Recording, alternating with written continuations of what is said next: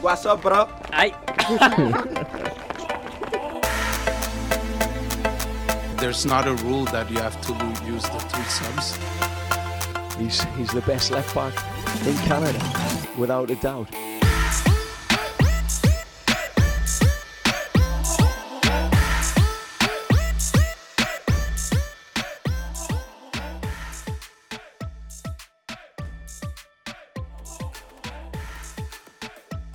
All right, and hello everyone. Welcome back to another episode of the third sub podcast presented by Macy Sports. We're back, episode 135 of the show. I'm your co-host, Alexander Gonga-Ruzik, joined as always by Samuel Rowan, and we got a lot of Whitecaps, a lot of Vancouver Whitecaps chatter. The games came thick and thin in May, which I suppose is now all but officially over. Maybe by the time you're listening, it is over. For us, it is, very close to the end. I mean, a jam-packed month of soccer for the Vancouver Whitecaps. It was make or break, and for the most part, surprisingly, it ended up making the Whitecaps. The last time we left you heading into a home match Wednesday night, no one knew what to expect. League lead, or one of the top teams in the league, in FC Dallas. We now come back to you. The Whitecaps' fortunes have drastically changed. But we'll dive into all of that, of course, so not to spoil too much there.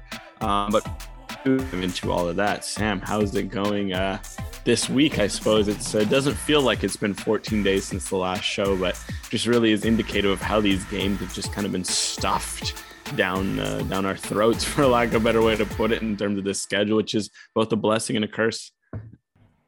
Yeah, what a crazy stretch for the Whitecaps, and just big picture, have to say, impressive how they were able to deal with the slew of health and safety protocols, the condensed schedule, Canadian Championship making things even more challenging. Now, obviously, other teams dealing with US Open Cup as well, other teams dealing with Canadian Championship, they weren't the only ones, but finally, COVID kind of caught up with the Whitecaps. They had their first real challenge in that department, missing some key players like Ryan Gauld, Lucas Cavallini for matches. But at the end of the day, since we last spoke on the podcast, two not convincing wins, but smash and grabby wins in MLS where they found a way to get the job done. A taking care of business at the end of the day against Cavalry in the Canadian Championship. Things got a little tense, a little scary late on. I think some people having deja vu there, but hey, in the end, they managed to get the job done. And then the most chaotic match of them all, a 2-1 loss in Charlotte. You got a 17-year-old starting in goal. You have no idea who's even going to be on the roster up to 24 hours before the match.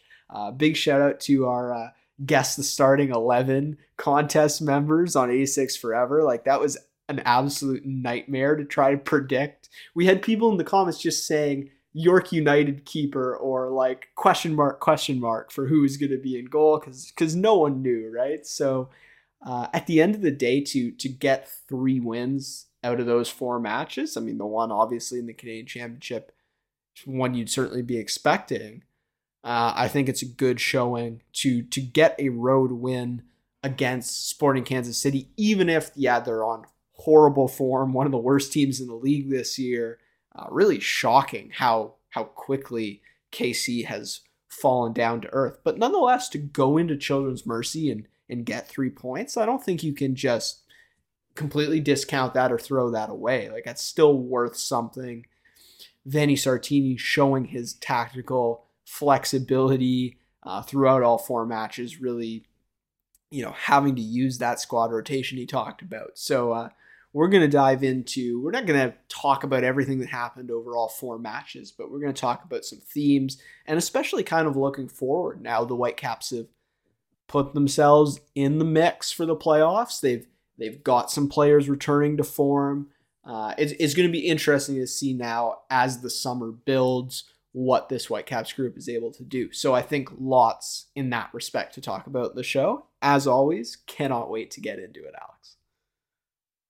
Yeah, and I mean it's interesting structure of games. That's really the best way to sum it up. Just how such different results, especially the one thing that was just killing the Whitecaps was just these absences. You'd get someone back, and then you'd be all of a sudden short 4 goalies, and next be short you're short your number 10, and then he'd come back, and then you're short your one of your starting strikers, and you're it's just been chaotic. You got in the suspensions, you add in all the travel. It made for quite the few weeks, but kind of rolling through quickly just to kind of re-jog the memories. I mean, just looking through the first game, Vancouver Whitecaps beating FC Dallas. Because I'm looking back at all 4 of these games. What's most important, I guess, about this is obviously the results, because the Whitecaps needed results. They had their string of moral victories without points at the beginning of the year. But also it's kind of how they won too. I mean, we talked maybe a bit before how that Toronto FC win, maybe, was it horrendously lucky? Probably. But for whatever reason, that win has sparked something in the Whitecaps ever since. Some of the results they've grabbed, the Valor one, the San Jose draw, and then you head into this stretch of games. First, the Dallas one, you're playing one of the hottest teams in the league at home. You go down a goal off a terribly defended, sequence, one that had the Whitecaps frustrated. We're like, oh, this is it. Dallas is going to turn it on. And they came back and they won. And they didn't just win. They like convincingly won in the second half. They played good, football. I remember from that game, there was on the first goal, for example, when Brian White scored Christian Gutierrez cross. I remember the Caps strung together about 15 to 20 passes beforehand, which is unheard of for a goal. Usually it's high press or turnover or something, something of that. Like, it was a proper team goal. And I think that was kind of indicative of their comeback there. They head into Charlotte, missing all sorts of bodies, put up a good fight. They score early. You do wonder, maybe could they held on, but I think considering the circumstances, for example, it's worth noting Charlotte has the 6th best home record in MLS right now. They have 5 wins and 2 losses at home. So for a Whitecaps team that has struggled on the road, the 17-year-old Max Anchor in goal, who, considering he was injured, this is his first pro start. He acquitted himself very well in moments. Yes, maybe there's some moments where he's green. He's 17. That's going to happen. I thought the Whitecaps, I was expecting a lot more there, in the sense of like a lot worse, in terms of it could have been 3-4 or 5-0. So I think that, again, 2-1, late goal. It is what it is. And then the last 2, again, more character. You go to Cavalry.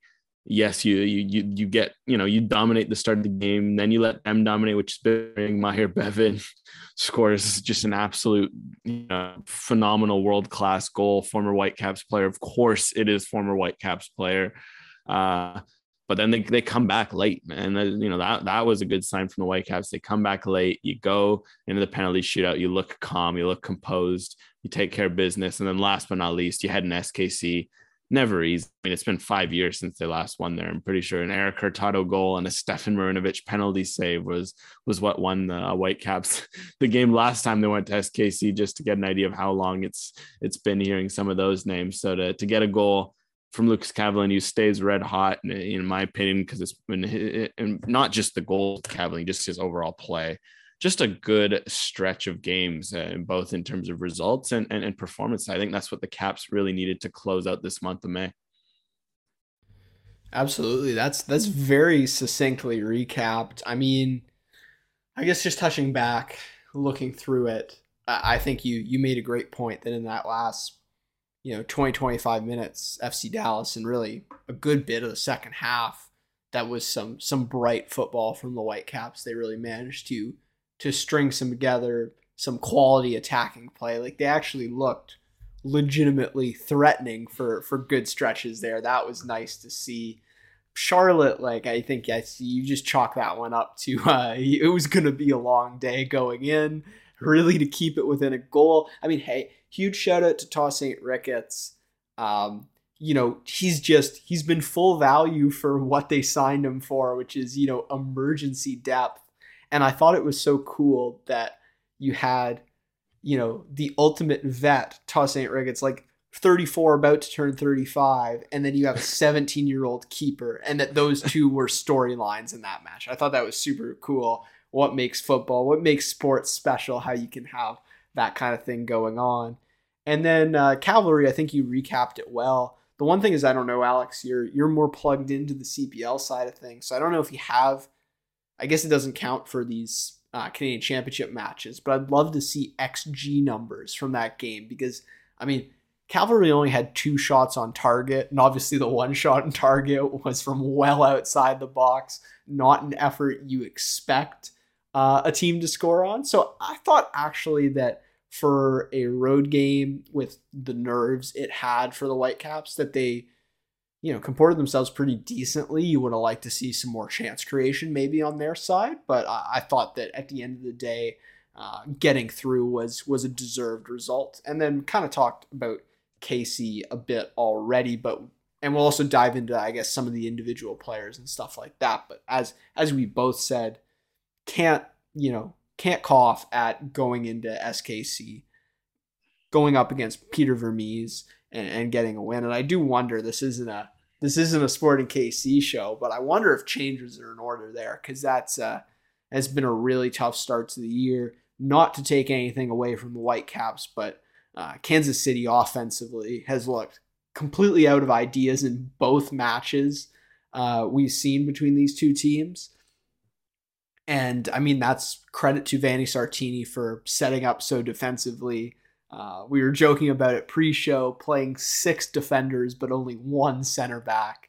But they obviously knew that SKC wasn't going to have much to offer going forward. So you could afford to set up that way and then just really do whatever you like with it. So I mean, it's a quality. The more I talk it through, Alex, the more I'm convinced that, I mean, man, the only match you dropped was the one where you were severely, severely undermanned on the road against a team with a good road record. So I don't think you have to hang your head too much at what you've seen lately. And, now coming up against RSL, you've got an opportunity to test yourself against another team that's been really good in the West, another chance to jump up the playoff standings, get that a little bit closer. So I do think overall things are looking up. The big question, obviously, one we'll touch on is, what, if any, formula for success has been created? What's the outlook going into the rest of the season? That's obviously what, people are focused on at this point. Yeah, well, to kind of return to a few of the points that you said. Firstly, I blame MLS for SKC's struggle. The 3 DPs, top heavy, as we know, to lose Alan Polito and Gadi Kinda for the whole season as early as they did in this season. It's always going to be an uphill battle. So, I mean, it's the SKC life cycle. We know 2 years good, but 1 year, in the dumps. Remember in 2019, the SKC, I'm pretty sure, finished below the Whitecaps in that famed Mark DeSantis year, came very close to doing so. So they're always due a few years. I don't know if Peter Vermes will leave, but just to kind of, also returning to one of the points you made, Cavalry Whitecaps 1.85 expected goals for the Whitecaps, 0.68 allowed. So very solid performance, I think. One Meyer Bevan golazo, and some of the chances Marco Carducci doesn't make any ridiculous saves in the first half. It's a whole different game. But I think the Cavalry game is also really, it shows what the Whitecaps have been good at in the last few, the recently, in terms of just getting results, as they've just been finding a way. It's been as cliche as it is, but you always hear about the Whitecaps, their group, and how it's, good. They got good chemistry. I think we're finally seeing that shine through, because at the start of the season, there were arguably some better performances in some of these games. Yet it was, you can't really sit there and be like, oh, they should have got more to Houston away and all that stuff, because at the end of the day, they lost. Poor defending sunk them. It was a lot of moral victories, but not actual victories. Whereas recently, there are many issues to sort out. Don't get me wrong. For example, the Whitecaps continue to struggle to score first and score in the first half. Like, I'm pretty sure if you go back to the start of 2021, it's something like a 70 or 80% split of their goals have all been in the second half, which is both extremely impressive, but also extremely worrying on the other end of, like, you just a refusal to score first and whatnot. But I mean, I just look at all the wins since they came home. I think of that Toronto game, because they came back to this Toronto game. That was kind of like our big game where, like, the Caps need to win this. Toronto weakened weakened team, injuries, etc. At the time, the Whitecaps starting a home game, or run of home games, they'd come off a bunch of tough road results, and that Austin one, fresh in their minds. They got that bye week. We said, we're like, okay, in this homestand, they just need to start finding results. Like, at a certain point, you need to do that. And what I like most is when you look back at this run of results, is how they got things done. I mean, first Toronto, a late winner. That's, something we haven't typically always seen from the Whitecaps, but it was good. A game where, yes, should they've been losing? Probably, but they stayed in the game somewhere or another, and they finished with, strong. They didn't let it get to their heads. That's a great win. You beat Valor. Okay. You take care of business in the Can Champ as a team of your caliber should. That's a good result. You go to you play San Jose, you're missing, Gald with the protocols and whatnot. You get a 3-3 draw late. You're an inch away from winning the game. That's good character. You go to the Dallas game, you're playing one of the top teams, you're down 1-0, you come back. Good to see. You kind of continue through those results. You remove the Charlotte one from the equation for obvious reasons. You return to the next two. Cavalry, you're away in a stadium that haunted you a couple of years ago. The CPL curse starts to come up. You're wondering, okay, maybe the injuries are catching up. Maybe this just isn't meant to be. You come back with an Eric Godoy goal. You win in penalties efficiently. Again, another good fight back. And then for this SKC game to go up 1-0, something which they've actually, for some reason, have been really good at doing on the road. I think you look at it's Houston away, LAFC away now. Like, there's been some good places where they've gone up 1-0. The problem is it'll end like 3-1 or 4-1 or 2-1 or something like that.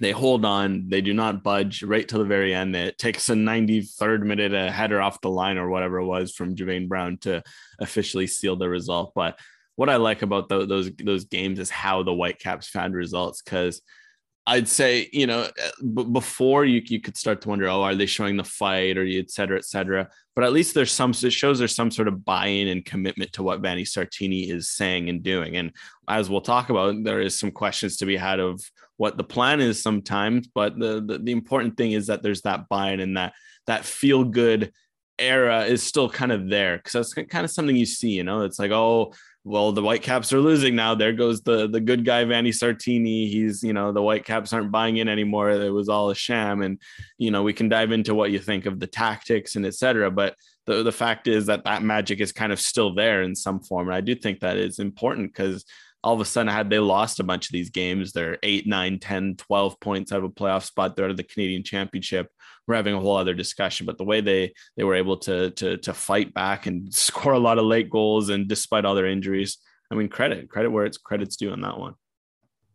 Absolutely. I mean, what you can't take away is, including that Toronto match, your one loss in 7 matches in all competitions and 1 loss in 5 in MLS. And that's damn good, right? Like, there's no two ways about that. And you can look back, and I think if the answer to what I just said is, well, but they didn't win in the best way. They got lucky against Toronto. They got to play 2 CPL teams. They got fortunate, whether it was against SKC or you think they got fortunate against Dallas. My response to that would be, you look at the Portland match and you look at the Montreal match right before Austin, the debacle in Austin. You can argue that the Caps had self-inflicted wounds or were just kind of unlucky in those matches. And so, okay, you lost a couple points there, dropping a full 3 points outright. Well, you gained some of that back with this recent run. So I think big picture, we got it on the notes here. Looking at the Whitecaps, you're off the bottom of the West. You're 12th, just over a point per game, 14 points through 13 matches. Ultimately, I think that's about where they should be right now.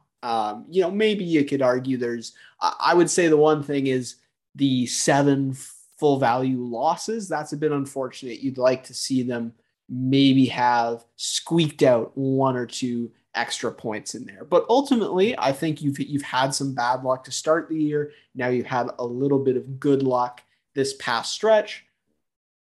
This is about where this team is right now, with all the injuries, with the people missing, the additions coming late. I think you're not out of the playoff race, but you do have some significant work to do. That seems fair to me. Yeah, I mean, I think overall, considering what's about to come for the Whitecaps, they're in a great position. I think, if anything, considering their start and not as good as you could great. be, obviously, but of course not. I think in the context of their start and what they've dealt with in terms of injuries, you look at the standings and the Whitecaps all of a sudden have a game in hand on pretty much everyone except Seattle, which for obvious reasons is CONCACAF Champions League winners. They had to postpone some games. So the Whitecaps won among them to get where they are. But other than them, they have a game in hand on everyone. Shout out to Minnows Real Madrid, who will have to face the mighty Sounders at some point. Yeah, I think Karim Benzema is going to have his hands full with Nuhu and some of the other characters on the Seattle's lineup. But you look, other than Seattle, Whitecaps have at least a game in hand on everyone else, if not two in some cases, based on their schedule. They've got this RSL game this weekend during an international break, yes, but as long as I'm not sure what's going to happen with the Whitecaps, if they're going to be able to keep Cavallini. Maybe the one convenient part about Canada being in Vancouver and Vancouver being in Vancouver this week is maybe there's some sort of deal worked out there to keep Cava around the Caps until as late as possible. But you've got this game coming up. You win that. And that's what I love about these game in hands. Like, it's a proper game in hand. It's not one of those where it's a game in hand, but everyone else is playing. The Whitecaps win. They're 1 point off the playoff line heading into an international break. Considering Kyle Alexandre hasn't seen the field yet, considering that Ryan Gauld has been it's hard to say as if he's even been fully healthy yet, because even every time he comes back, he's gone right away with a new ailment. It doesn't feel like it, does it? It's tough with Ryan right now. Yeah, and then you're without Brian White for a lot of it. You haven't seen Andreas Kubas yet. You haven't, you've dealt with this whole rotation of center backs. You haven't seen your top center back pairing together. Thomas Hassal's been out injured. Like, there's still a lot to come. And I think at the beginning of the season, we said that, of course, but the results weren't going for the Whitecaps. So the fact that they've gotten these results and they've gotten to where they are, and all of those things are still to happen, all of a sudden the Whitecaps position gets all that much better. And that's what's optimistic, because before it kind of almost felt like blind hope. It's like, well, then they'll be back and then the Whitecaps will be okay. Whereas now it's like, okay, the Whitecaps have been okay, and there is that kind of hope arriving on the horizon here in terms of these players. And I think because of that, this stretch for me was so keen. I think it saved the season. It's not even just MLS, because it's so early in MLS season. It's 13 games. Obviously the more you struggle, the bigger you have to push at the end. But for me, the goal right now for the Whitecaps, for example, has to be the Canadian Championship, and the fact that they've gotten the job done there. Now they have a home game against York. We know how good the Whitecaps are at home, so you back them in that game. You win that, you get a home game against TFC or Montreal. Again, given your home record, you'd back yourself in either of those games. That's massive. If the Whitecaps can obviously lift a trophy, you've only done that once in 11 years. That's obviously nothing to scoff at. You add in how they're doing in MLS. It's really been an important stretch. My mind is still blown at how the Whitecaps ended up on this side of the draw in the Canadian Championship. Like, that just how you're somehow rewarded for all your struggles the last couple of years, I find pretty funny.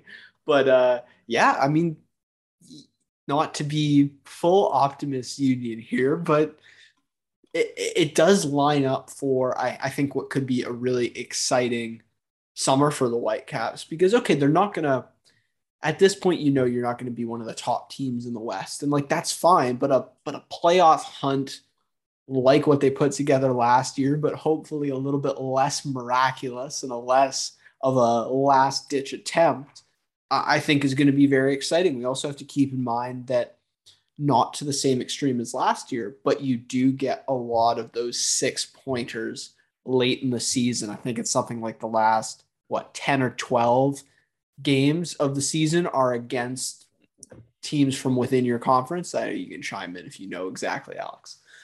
Yeah. It's something like that. I think they realized how fun it is with the new conference alignment split. So that's why you're seeing a lot of Eastern games this year. Like I'm pretty sure the Revolution are coming to town soon, et cetera, like that. It's kind of with that in mind. So again, it's like yes, it's not a great start and this is about where they deserve to be, but you're going to have the opportunity on a double match week later in the season to jump 2, 3, 4 spots in the standings pretty quickly if you're in top form. So I think that's what's exciting for this team is that if you can get, I don't want to say everyone healthy, if you can get most of your squad healthy, get them in match form, get them building some chemistry together, and picking up wins in the process, then you've got an opportunity to really do something and make some noise and at least be a competitive team. And as you said, Alex, potentially pick up some silverware in the process. Like what a novel concept that would be. And I think for Vanni Sartini, if you're able to get into the playoffs and win the Canadian Championship, that's a successful season. Ultimately, I think you gotta build this project up one step at a time. They maybe hit the fast forward button a little bit quick last year, just the way they were able to turn things around so quickly. But ultimately, I think those are two realistic goals that if you're able to achieve them, that's a successful year, so long as you feel like you're also building a larger project, which I think in terms of roster construction and some of the things that this team has going for it, they're on a pathway where they can do that. Yeah, well, I mean, I think heading into the season, if you asked most people what a good season for the Whitecaps would be, it was make the playoffs and it was make the final of the Canadian Championship, I'd say. Just, obviously you want to win it, but I think reasonable given the past history, those were two things. And those are like very deliverable goals that you'd be pretty disappointed if you didn't see them happen. And again, like we mentioned, 4 points off the line. If they win their game in hand, they'll be 1 point off the line.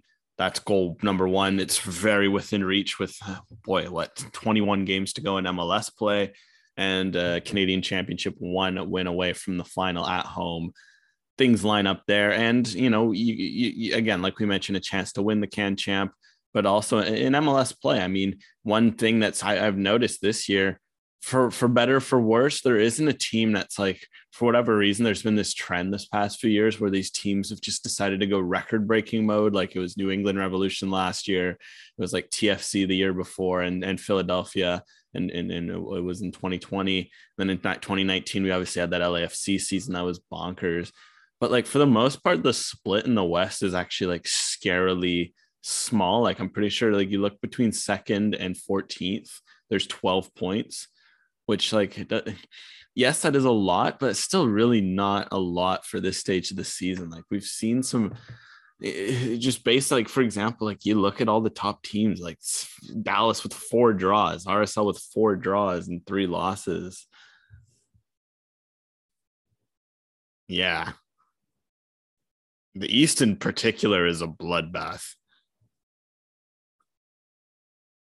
I mean, I'll add, Alex, the whole league, really, like this applies to the East as well. There's just not a lot to separate any of these teams. I mean, even LAFC that was looking dominant early on has come down to earth just a little bit, and they don't look impenetrable. So I think this MLS season is anyone's game. You have to feel like you're, not to use the classic sports adage, but like you just got to get in the comp, you just got to buy yourself a ticket, right? And then see what happens in the playoffs. And I know that's a cliche. I know that's worn out. And statistically, like, we see in the NHL playoffs this year, like the best teams have risen to the top, but there's a lot of parity in this league right now, that being MLS. And so I think that bodes well for the Whitecaps, who don't stand out, but can certainly be in the mix. Well, I find it interesting because I think LAFC's kind of been the team to beat right now. And I think with 29 points, first in the league, there's not much to distinguish that. You look in the East, there's a little more of there's starting to be a split more at the top. I think NYCFC, Philly, Montreal, New York Red Bulls have kind of emerged as the top teams, Orlando on the cusp of that. But you look at the West, like after LAFC, like I think of Austin. They've been so good. yet they're just in fourth. And like all of a sudden there's 6 points off of the playoff line. And like in my head, you're thinking, oh, they were one of the top teams. It's just not to say they've been bad. It's just, it shows that like for as good as they've been, they're still in such a precarious position. And there's this interesting middle split. So if the Whitecaps can push into that middle group, middle class, I think it'll be good. Because again, another goal we say, if you're going to add a bonus goal, is host a playoff game. And way too early to be talking about that. Whitecaps still 10 points off of fourth, which is the lowest seed you could be to host a playoff game. A game in hand, obviously, on Austin, who is in fourth. You win that, 7 points off the line. It's not ridiculous again. And with especially, you're playing pretty much everyone else again. I mean, hey, the Whitecaps somehow got 6 points off SKC, which is miraculous considering their history against them. You take that, and maybe they can get some other results against the teams in the middle and go from there. But enough about playoffs and hypothesizing and rescuing the season. Although it is nice to look at the standings without dread or existential pain, etc. Let's dive into some Whitecaps team news before we get back to some other individual and personal takeaways. But Sam, I'll throw it to you first as we'll dive into some midfield updates here. Well, yeah, obviously, since it's been a while that we've done the pod and there's been news, and we're just going to kind of try to, all the team news, bring it together, keep you up to date, and then obviously talk a little bit about what that means. And one of the big ones is Andres Cubas finally seems like his paperwork is in order. He's received his passport. But then he's also away with Paraguay on international duty for this break.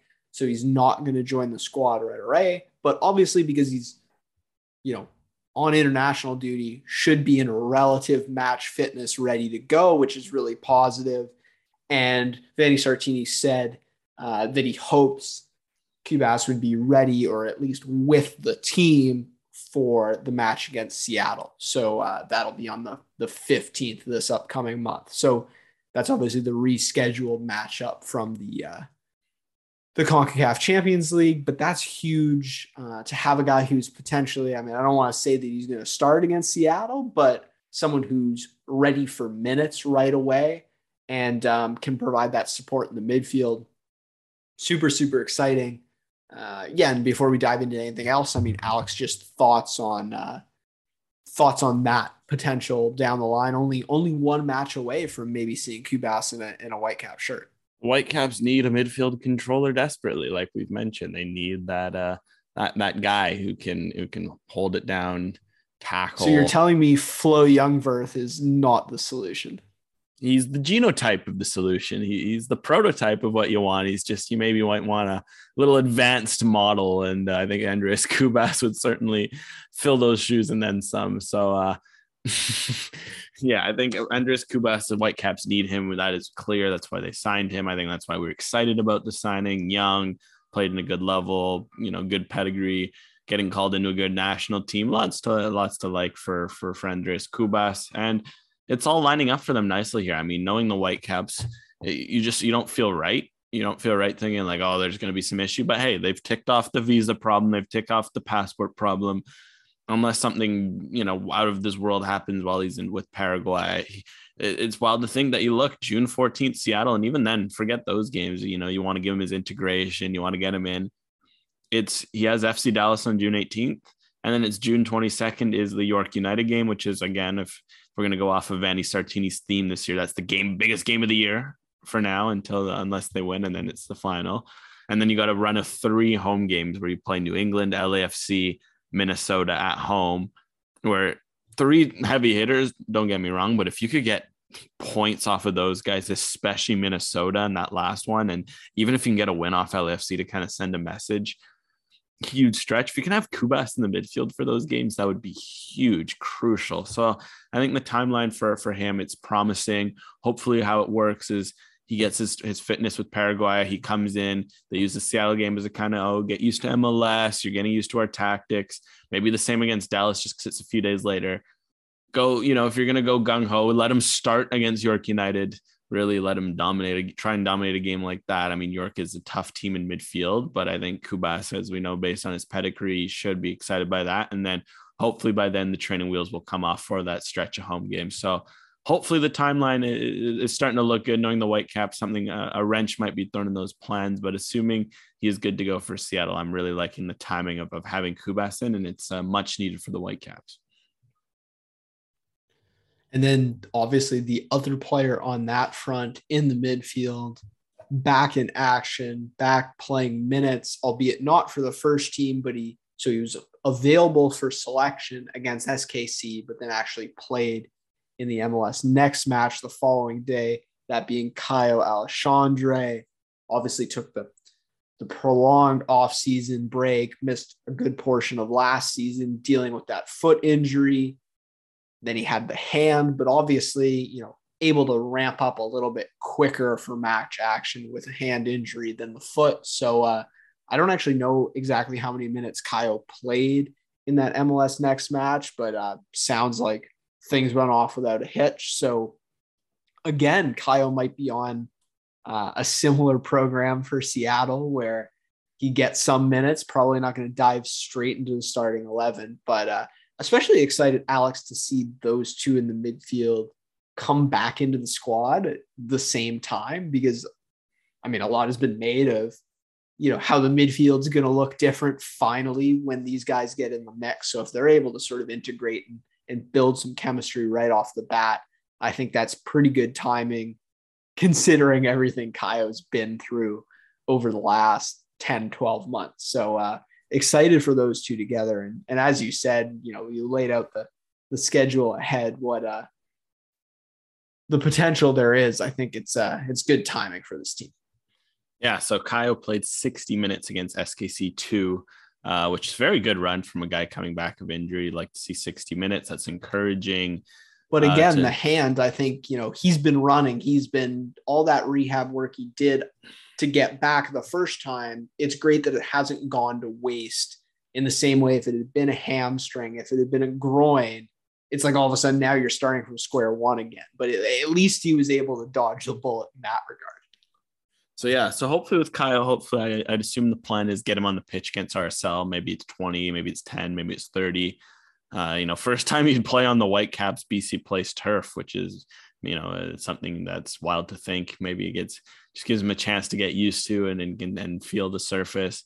And then you come back against Seattle. He should hopefully be good to go. One of the nice things I think with the Whitecaps, which is really going to help them here, is like in terms of international duty, like they're not hit too bad. It's Kubas and Cava, yes, which are two big pieces, but there's no losing Goody this time.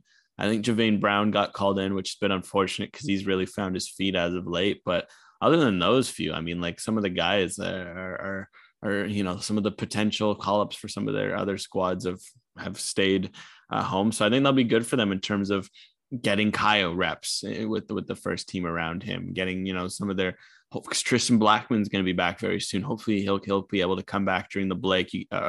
You get some reps with him. You get some reps with Eric Godoy as well, who's starting to really look healthy and scoring some goals and having some moments defensively, get that back three going together. I think this is going to be a good moment for the Whitecaps and especially in the midfield and at the back to get some chemistry and whatnot. So timing's all looking well. I'm excited to see a Caio and Kubas midfield. Give me some Kubas destruction. Give me some Caio just running around like an ergonomic, machine alongside him, just playing passes, etc. Get me some Ryan Gauld playing in front of them and enjoying the freedom of not having to run around and cover every inch of blade of grass possible, or turf, I guess, in the case of BC Place. And let's see how those guys do. So it's the reality is slowly inching closer to happening. Final thought here before we take a quick break. I know this is probably not something that they can keep records or track of, but Caio has to be up there in terms of players that have gone the longest since signing with a team without actually playing on that team's home pitch. I can't think of when would you have signed for a team and then gone was 15, 16 months without playing on a home pitch for a team. Obviously they kind of played home games in air quotes. But I was that's gonna why. say the Whitecaps, Toronto and Montreal have a whole host of guys, especially guys who had signed. I guess it's just Kyle's unique in the sense he got injured like literally one of the last games before returning. The timing home. was perfect. Yeah, I suppose if you're going from the record side of it, so there were a few. I mean, weren't there some of the internationals signed at the start of 2020, like Owusu or Bikel. At least I guess they had never played with fans. They both played at BC Place in those famed empty stadium games, but they had never played with fans, which is wild to think. I mean, it was a wild stretch. I'm sure Kyle Alexandre will love the BC Place. Fans. I feel like he's kind of be one of those kind of players that fans like. Just, he runs a lot. He works hard. He's kind of committed and whatnot. And I think it's just really been unfortunate.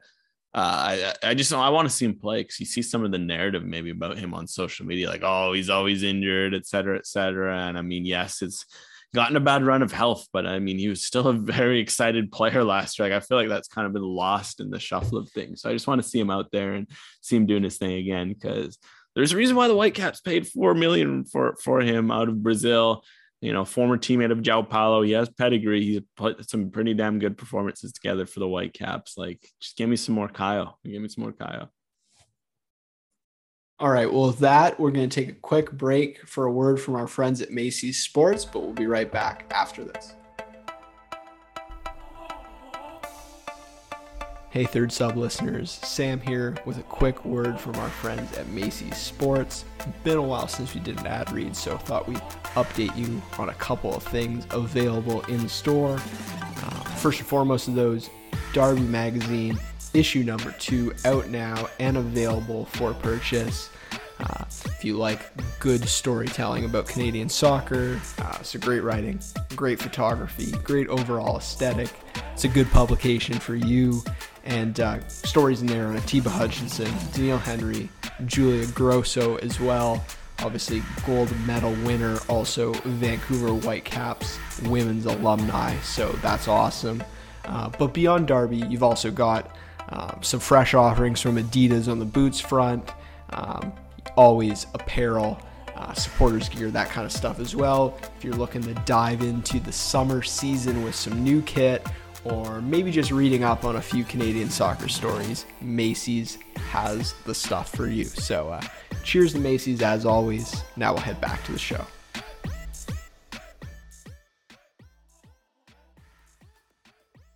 All right, we're back, and we've got some more news to dive into, as well as some other notes. So we'll not waste any time. Ryan Gauld. Sam, we'll talk about Ryan. Well, yeah, it's funny because I sense, Alex, you don't want to say what I've got in the notes. I was getting to it. This is very much a sports radio talk show kind of take, right? Like, it's not necessarily one I fully endorse, but hey, we got to talk about it at this point because we're 13 matches into the year, not including Canadian championships. So we're 15 matches into the year. And we've already talked about on the show, like, has Ryan Gauld really been healthy or fully fit yet? And when this is your feature player, your most important member of the squad, you kind of have to ask, like, is Ryan Gauld just injury prone at this point? Because he seems to, obviously the concussion stuff is kind of a beast of its own variety. But in terms of the hamstring, some other muscular stuff, it's been a real struggle for Gauld to stay on the pitch for extended periods. And it's a tough situation because obviously when you waited so patiently to bring in your number 10 high-priced DP, you want him to be on the pitch all the time. And it's just, I'm sure no one's more frustrated than Ryan. Just kind of from, hearing from him, his mentality, his focus. I have no doubt he's doing everything possible to be out on the pitch, but he just can't seem to catch a break at the moment. Yeah, I think it's just tough. I think what it ultimately is,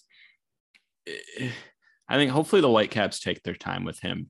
And maybe, it's been unfortunate. Pedro Vite maybe hasn't integrated as some thought he would. Again, he's super young. No worries with him in terms of talent, but it was interesting. I think it was one of you, Sam, or someone else had asked Vanni Sartini about Pedro Vite a few weeks ago, and Vanni gave some interesting answers about strong words on Vite. I think that was Michael McCall. So give him a shout out. I'm often pressing on certain player questions, but that was not me on that one.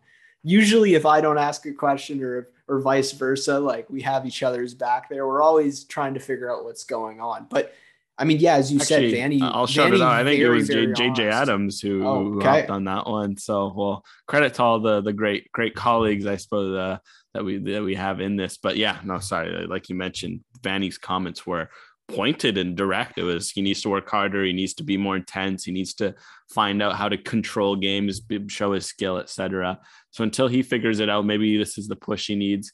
I think just with Gauld, it feels like it's all catching up to him in a sense, not in the head injuries, that sort of stuff you can't predict. And again, you just hope for full health there, because those sorts of things can ruin players, unfortunately, just with the nature. But I think for the body, we're seeing just like last year, like he played a full season in Portugal, went right into a full season with the Whitecaps and was playing so much travel too last year for the Whitecaps, the way it jogged out at the end. Like, it felt like 1 week they're at home and 1 week they're trekking down to Colorado and then back up and then down to LA and Texas and etc. And like, I remember talking to him last year and he was like, that's one thing he mentioned. He's like, the travel is just wild to him. He was like, this is the heat, the change in temperatures, playing on turf a lot at BC Place on that run of home games the Whitecaps had. Not saying that it did catch up to him, but it feels like it is. Like season ended kind of, I guess, one of the annoying things of the Whitecaps playoff run is you make the playoffs. It happens like after that international break. So I think they played was like November 23rd. What that means is you had December off and they started preseason in January. So it's like the season started in February this year. That's not a lot of rest for a guy like Gauld, who it kind of reminds me of Alejandro Pozuelo in, I guess it would have been, I think that 2019 season he signed with TFC, fresh off a season with Genk, where he played like, it was something like he ended up playing like 70 or 80 games across a year and a half. And he was fantastic the first season, but then he kind of hit a wall to start the second season. And like, I think that's fair with Ryan Gauld if the body's catching up. So hopefully they allow him now to take his time. Again, the head injury, the health and safety protocol, that's just bad luck. That sort of stuff you can't write, you can't predict. But the muscle injuries are a bit worrying. But maybe this, for example, for this RSL game, if he's not ready, don't play him. He's not going to play for Scotland this break. You give him the extra week off and then let him come back and ease in, because I think a healthy Ryan Gauld from matches 17 onwards, or the Gauld we've seen for the rest of the season, I'd prefer the healthy Gauld. And it's just, maybe if it's catching up to him, let him get his rest. And if that means giving Pedro Vite another go, or giving some of the other guys a go, or when, with these new midfielders coming back, maybe it's trying Caio as a number 10, do what you need to do to give Gauld all the time he needs, because the Whitecaps are much better off when he's firing at all cylinders. I was just going to say, to talk about those guys again before the break briefly, like I think that Cubas and Alexandre back in the fold gives you the flexibility to sit out Gauld for a match and, play without a number 10, go for a different shape in the midfield, or as you said, push someone like Caio into a more advanced role. Or even, hey, if what it is for Ryan Gauld right now is he can only go 65 minutes, they've got to be careful to not push him into that red zone, to have the depth to be able to do that and not feel like you're sacrificing a ton out there on the pitch. Obviously, you're going to be sacrificing something without Ryan Gauld at 100%, but to be able to make those business decisions with a little bit more flexibility in the midfield, I think is going to be really, really important as the season goes on. Because I think your evaluation is totally right, Alex. Like just that wear and tear of 2 full seasons, essentially, or, a season and a half, all bundled into one, no real break, adjusting to travel. You can see why it's caught up to him. I think that's a really good point. So hopefully they can manage it. I mean, hey, Ryan Raposo's look good this year. If you need a number 10 in waiting at times, I know if you asked Ryan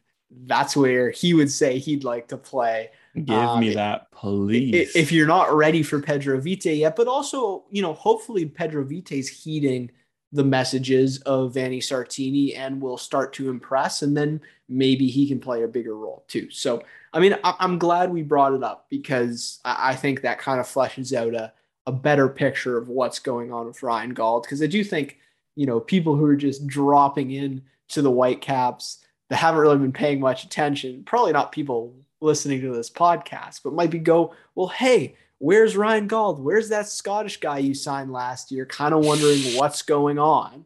But, you want to paint a bigger picture of why maybe he doesn't have 8 goals and 5 assists so far this year. And I think it's understandable. I just hope that he can peak with the team at the right time as the season goes on. They just need to work towards that point. Yeah, exactly. I think it's getting him full fitness, and hey, he can be kind of like a new signing, like the term the Whitecaps love to. Axel Schuster will love that one. He can be a new signing for the Whitecaps as he gets healthy. But continuing down the notes, what is it with Whitecaps midfielders? Like it's something. We got another injury, I guess, to kind of dive into. Russell Teibert, the Whitecaps everyman, the minute muncher. He has suffered a rare injury, which, like, first of all, I mean, yeah, you have to credit his health, the fact that, like, over his 11 years, he's always just found a way to stay relatively healthy. This one a little harder to dodge, not something that reps and lifting weights can do. Unfortunately, he suffered an eye injury, which is always a bit of a worry. So hopefully his eyes are all right. Suffered in the Cavalry game, took a bit of a finger or something out, or the ball to the eye or something like that. Sounds like it scratched like his cornea it was, or something of that. Like, tough blow for Teibert. For the Whitecaps, opens up something in midfield. I mean, with Kubas so close to coming, Kyle Alexandre so close to coming, the Whitecaps, and Owusu's been, coming back as well. And he had his moment against Dallas where he really blew me off blew me out of the water in terms of what I was expecting from Owusu. Since then, it hasn't. Maybe that Dallas game kind of peaked for him in terms of his return to injury as he finds his feet. Sebastian Berhalter continues to have his moments, but no Russell Teibert. Whether or not what you agree about Russell Teibert and his performance this year, because there's no doubt he's slipped up significantly from last year. For a Whitecaps team that's like on the cusp of getting a bunch of guys back, it is still a bit of a depth stretcher. I mean, credit to Michael Baldisimo for stepping up, for example, is one of them. But I guess a bad timing for an injury as the midfield depth continues to get stretched. Yeah, I mean, just heal up to Rusty, and obviously, like, anything eye related, I'm always nervous about. Like, remember the Manny Malhotra moment from the Canucks way back in the day, right? Like, you just, if you don't have to deal with facial injuries, it's something you'd prefer to stay away from. So hopefully Rusty's doing all right, healing up, and hopefully we see him back out on the pitch soon. But yeah, in the meantime, I mean, as you mentioned, Leo Owusu really oppressed against Dallas, but then looking back, 2 45-minute performances in Charlotte and then at SKC. And just when I look back at the stats, because I was kind of after Dallas, I was excited. It's like, yeah, what's Leo going to be able to do? He's starting in the midfield. He's been waiting so long for this. And just you go and you look at the statistical categories, the touches, like, it feels like Leo, if he doesn't get on the ball early and sort of get a feel for the match, he just gets played out of it. Like, his teammates don't find him. Maybe that's down to him not being in the right spots. So he's not an option for a pass, and he doesn't get the ball, then he doesn't really impact the game. And we know that Leo is a guy that's better when he's on the ball, better making runs. And just the last couple times, the last 90 minutes combined that he's played have been pretty rough. So I think that's unfortunate, because I don't know if I see him getting a massive opportunity now with all these bodies coming back into the fold. So we'll have to see what Leo can get. But yeah, I mean, this was initially about Teibert. So hope Teibert's well. And yeah, you want him as a depth piece off the bench. I think we'd be in we've been consistent about that for a long time. Like Rusty's a good squad player. You just don't want him starting as as a central feature of a two-man pivot. That's just not our cup of tea. But takes nothing away from obviously what he brings to the team. So hopefully he's back in relatively short order. But a couple more injuries, health and safety news and notes here, Alex. All right, just a couple, quick injury updates for the Vancouver Whitecaps. Bad news first, I suppose. Christian Dajome obviously exited the Whitecaps game around the 27th minute against SKC. No update on him, which I guess is good and bad news. Not 100% sure with that, but we'll have to see. 'Cause it's been a bit of an up and down season for Christian Dajome. Hasn't necessarily always been at his best, but still an important part of this Caps team. Feels like he's close to turning the corner. Hopefully he can be all good. We'll get an update, I assume, soon this week, so stay tuned for that. Hopefully it's good news for Dajome. Otherwise, Brian White looks to be back from health and safety protocols, which he entered just before Charlotte, given the timeline.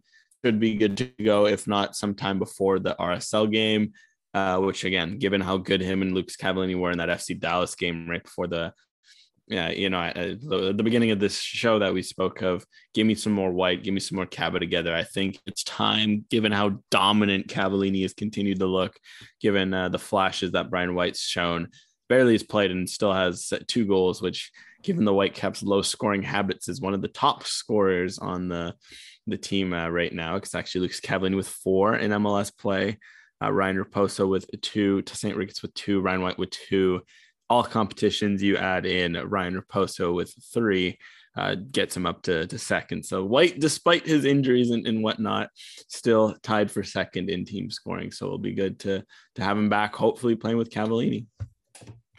Yeah, hopefully the Whitecaps can improve that goal scoring record just a little bit. That's tough when you're tied for second with 2 goals at this point in the season. But okay, I mean, I don't have really anything to add on the White front other than it'll be good to see him back in the lineup. And I think with Cavallini having such success, to have him as either a super sub option or to be able to start those 2 up front together when you think that's the right tactical fit, it's a great tool to have. So very excited about that. Again, just kind of like Ryan Gauld, like hopefully guys that can stay healthy, match fit, because it's been a struggle so far this year. But I just we're going to not finish off the show, but, wind into the second part of our show here with just some themes that have stood out throughout the last 4 matches since we did our last podcast. And the first one I put down on the list, Alex, one that's been a surprise, I must admit, has been the solid play of Cody Cropper. It's, it hasn't been phenomenal. He's not been standing on his head, jumping through hoops between the sticks, but pretty much everything you want in a reliable backup keeper. I think within his own area, just in terms of like those aggressive punches in particular, something that's really, really stood out from his play. Like he gets up for those balls. And I think just the fact that the Whitecaps have been able to find someone that seemed at least like a good value signing so far has to be credited. And I don't know, I don't think we're on this block, Alex, but I've had people in the comments with the 86 Forever content saying that they want Cody Cropper to keep the net when Thomas Hasal returns. So whatever you make of that, obviously Cropper's created some positive buzz around his play, which I think is just a credit to the good job he's done in relief of Hasal recently. I'll never understand goalkeepers in this sport, at least statistically. You look at the stats, you look at Cropper's stats, you just feel like it might not work out. Eddie comes in and he's the play, but it's just seemingly been the fit in the system for me. Like, the way he's a bit of an old school keeper. He's not great with his feet. The fact the Whitecaps have gone from playing a lot of balls short to long, things like that. But he, for whatever reason, he's kind of needed in gold in terms of their lines organized.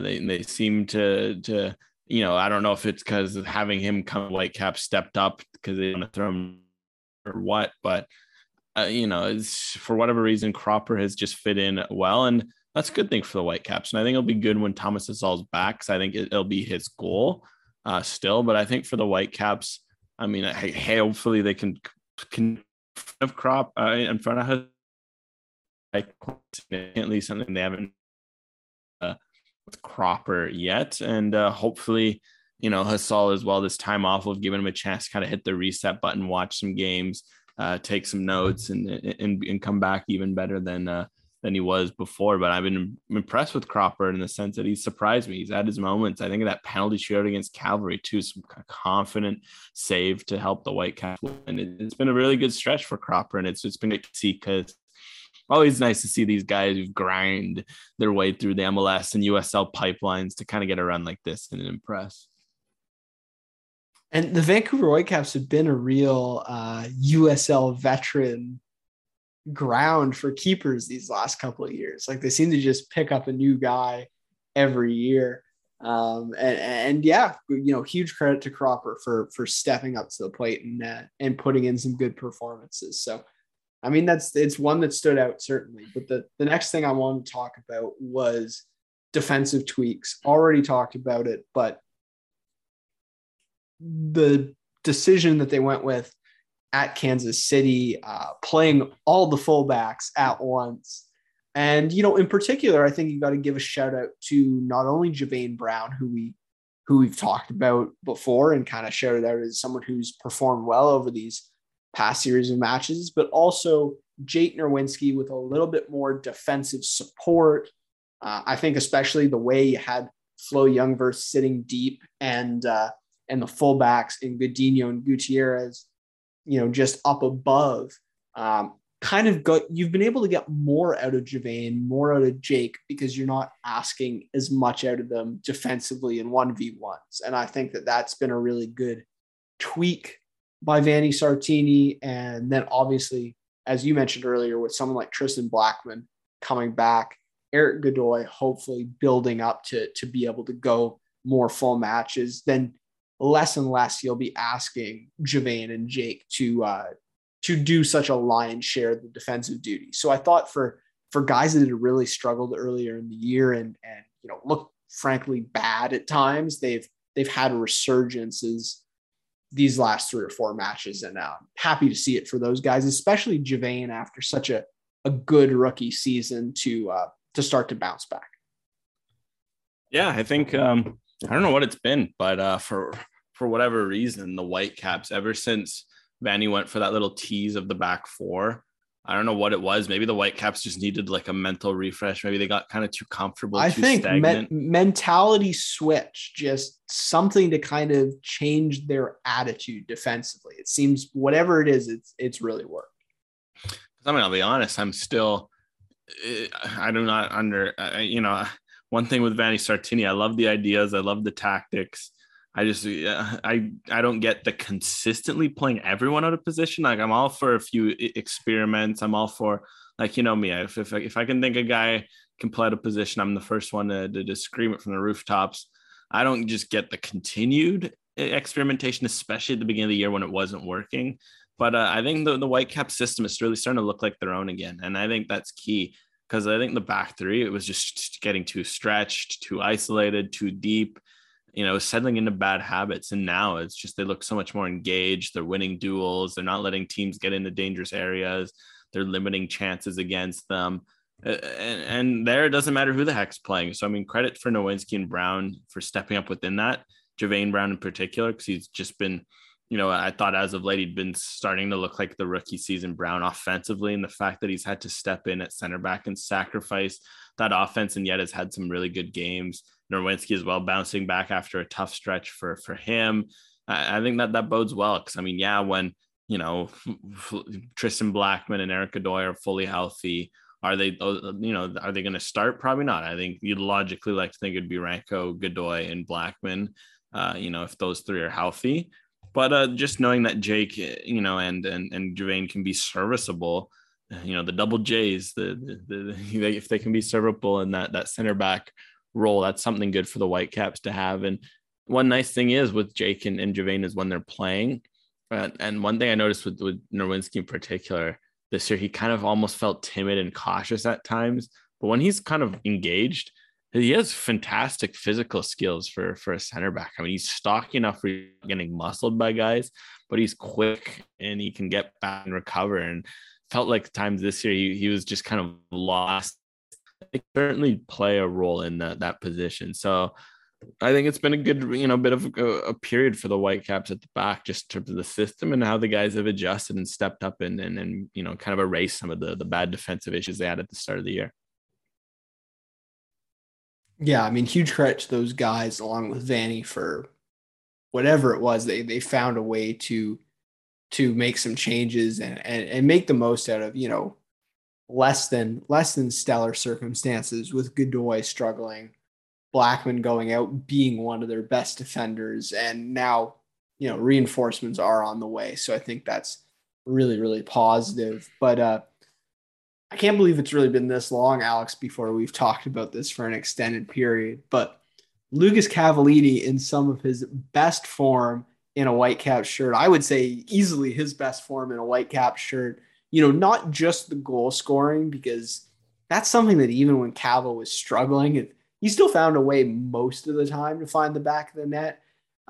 It's been the fact for me, especially in games without Ryan Gauld, that he's been that facilitator, that focal point, so good in hold-up play, so good with crosses, creating opportunities. I mean, he helped set up Daber Caicedo for what could have been a absolute dagger in the SKC match. And I think that just exemplified his confidence, his touch, little cheeky back heels, things like that in the edge of the box. Obviously the penalty kick itself, which was both penalty kicks, which were cheeky as well.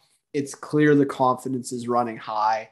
But again, for me, I mean, what did I say, Alex, when we went into the year? That for me, it was never about the physical tools with Cava. It was always, would he bring his mental toolbox, and would that actually, see him play the kind of football he's capable of? And I feel like with a lot of the off-ball stuff, a lot of the build-up play stuff, we're starting to see a mentally committed, a mentally determined Cava. And I feel like that's made all the difference.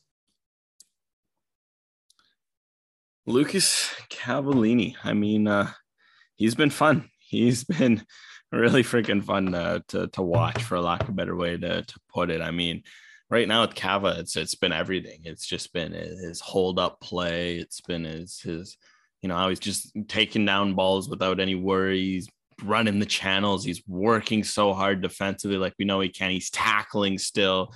He's playing with his heart on his sleeve. He's passionate. He's towing the line, but in a good way for the most part. Other than the occasional slip up here and there, it's him shooting a volume shooting for the first time in a Whitecap shirt. He's showing that El Tanque, but he's showing some finesse, some delicate, those 2 Panenkas in a week, some other really delicate moments, his playmaking.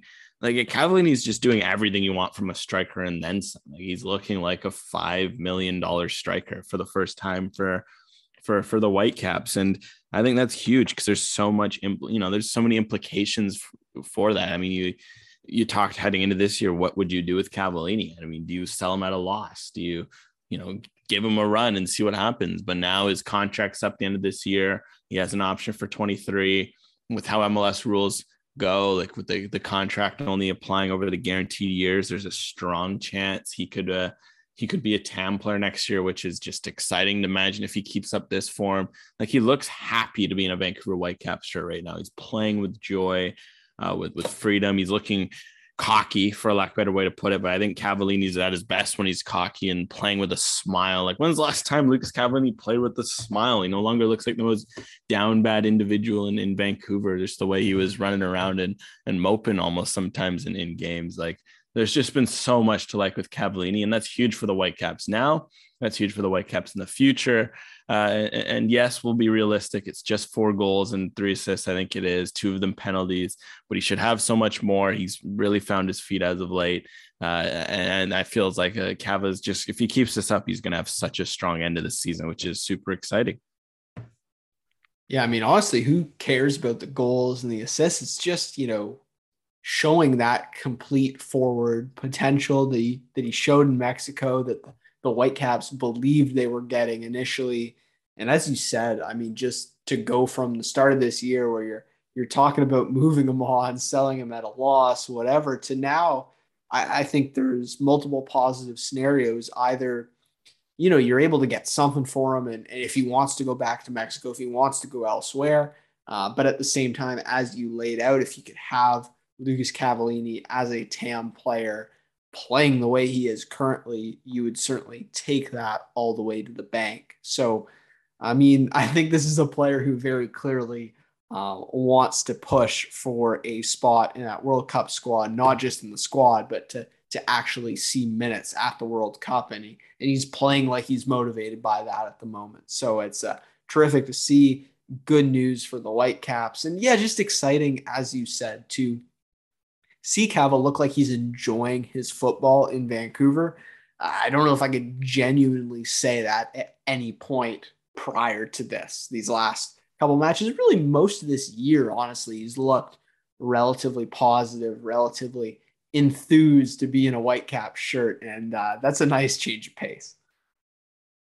Well, that's it for sure. I mean, it's just everything with Cavallini. We heard at the beginning of the year, obviously the whole, oh, he's in the best shape of his life, but you kind of wonder, like, okay, is that going to translate to the football pitch? But obviously he's been working hard. He's been grinding and training. Every time you ask Vanni Sartini about Cavallini, he just has great things to say about his leadership, what he's bringing in training, et cetera, et cetera. And it's all just leading to this. And that's massive for the Whitecaps. Because again, especially with Brian White's injury struggles, with Gall's injury struggles, Cava's really, I think we talk about why the Whitecaps have been able to stay afloat without those two, among others. It's been Cava's been carrying the load in a big way. And that's what you want from your $5 million player for the first time. Like we mentioned, it's looking like a full-fledged DP. And then that's what you need from your DPs, especially in a league like MLS. So it's awesome to see with Cava, because again, it's not just the production, the play, it's just the way he just looks like he's enjoying himself. You always want to see that from a player like him. And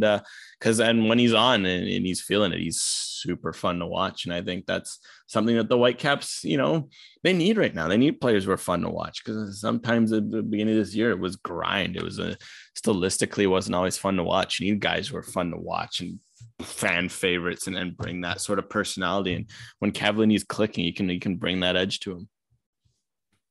Absolutely. Okay, last player topic here before we just chat a little bit of RSL, and then we'll wrap up the show.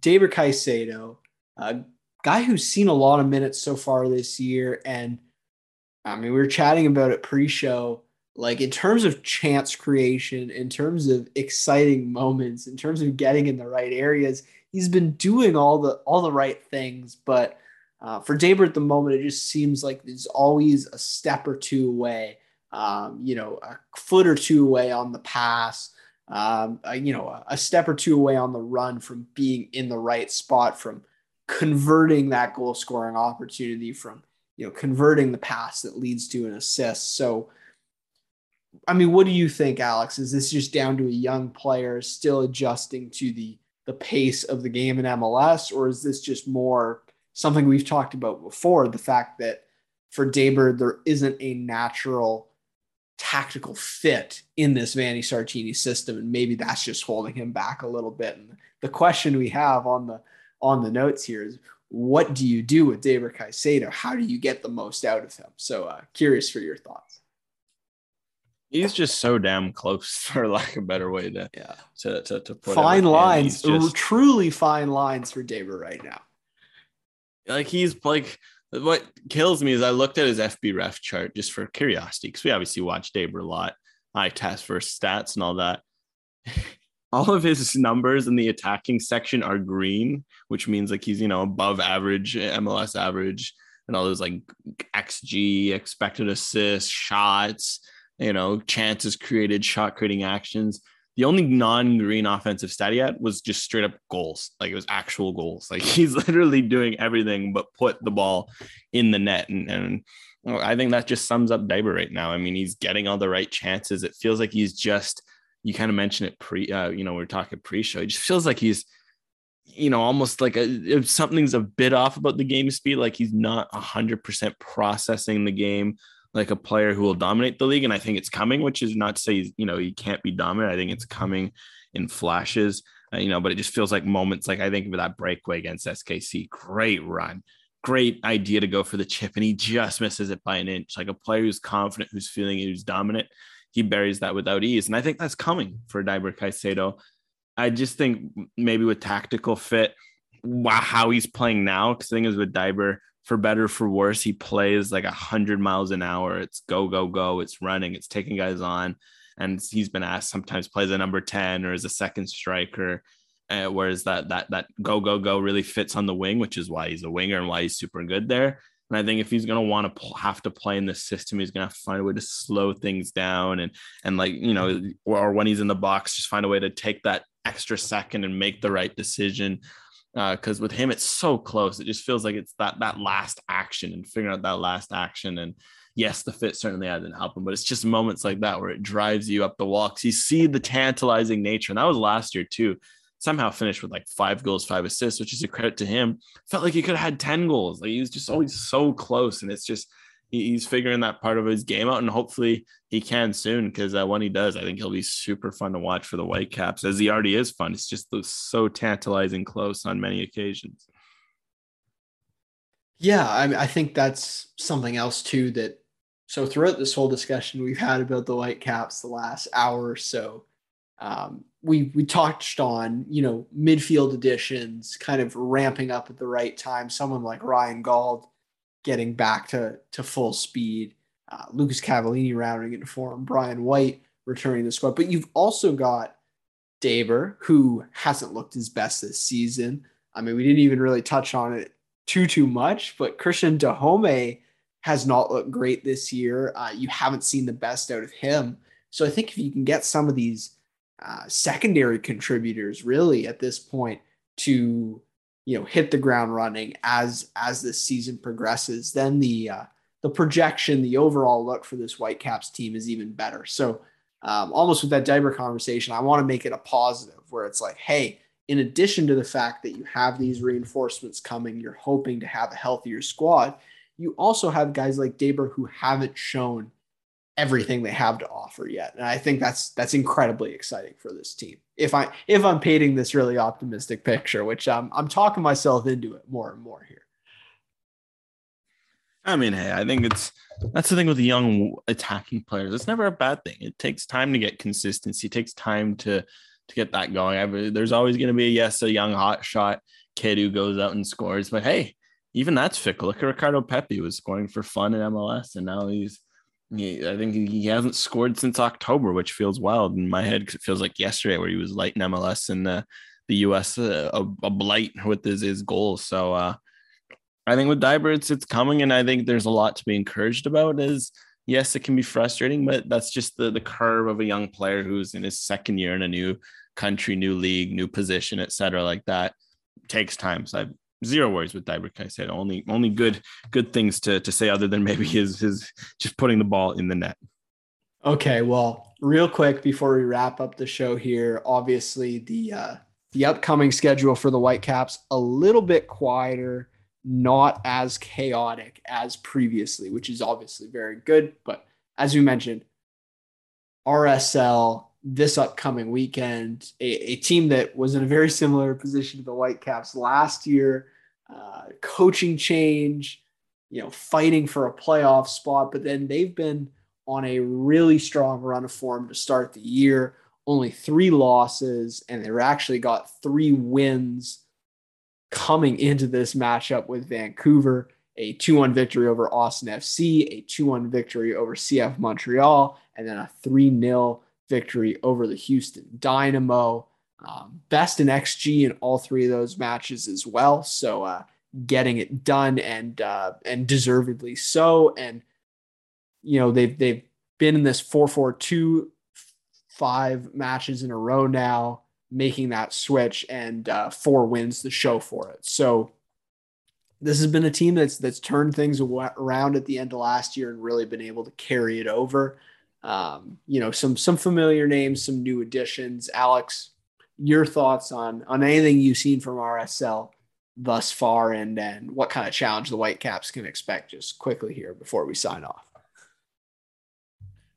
All I have to say is four wins in the last 5 games in MLS play.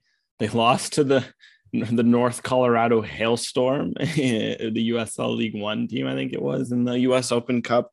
Obviously stung them because they've been on fire since, and they beat some good teams like Austin home, Montreal away, LA Galaxy at home, Houston Dynamo at home. They've been a lot better at home, which is typical. It's MLS. That's always gonna be the nature. But it's just, there's been a lot to like with RSL under Pablo Mastroeni. They decide to keep him around, and he's obviously really found his feet there for RSL. And they just, they've always had a bit of a solid roster, but I think we're really they're always just kind of there, and they always find a way to get a job done. But you look at someone like a Sergio Cordova, who they were able to bring in, the Venezuelan, who's been finding his form up front. You look at some of the spine they already had in midfield. You got Bobby Wood up and running, who was a forgotten signing for them, because I always felt like they're a solid team, but they needed attack. And now they've got Cordova, they've got Wood on top of a solid team of guys like Justin Glad and Marcelo Silva at the back, and the Pablo Ruiz in midfield, and you add in the new Jasper Lawful send, some of those guys they've been able to plug in around some of their core pieces. It's been a smart offseason. I think it's been slowly paying off for them, other than maybe their US Open Cup debacle. Yeah, I'll just give a shout out to Michael Chang as well, a longtime Real Monarchs player who's been off to a hot start. 1 goal, 4 assists already on the season.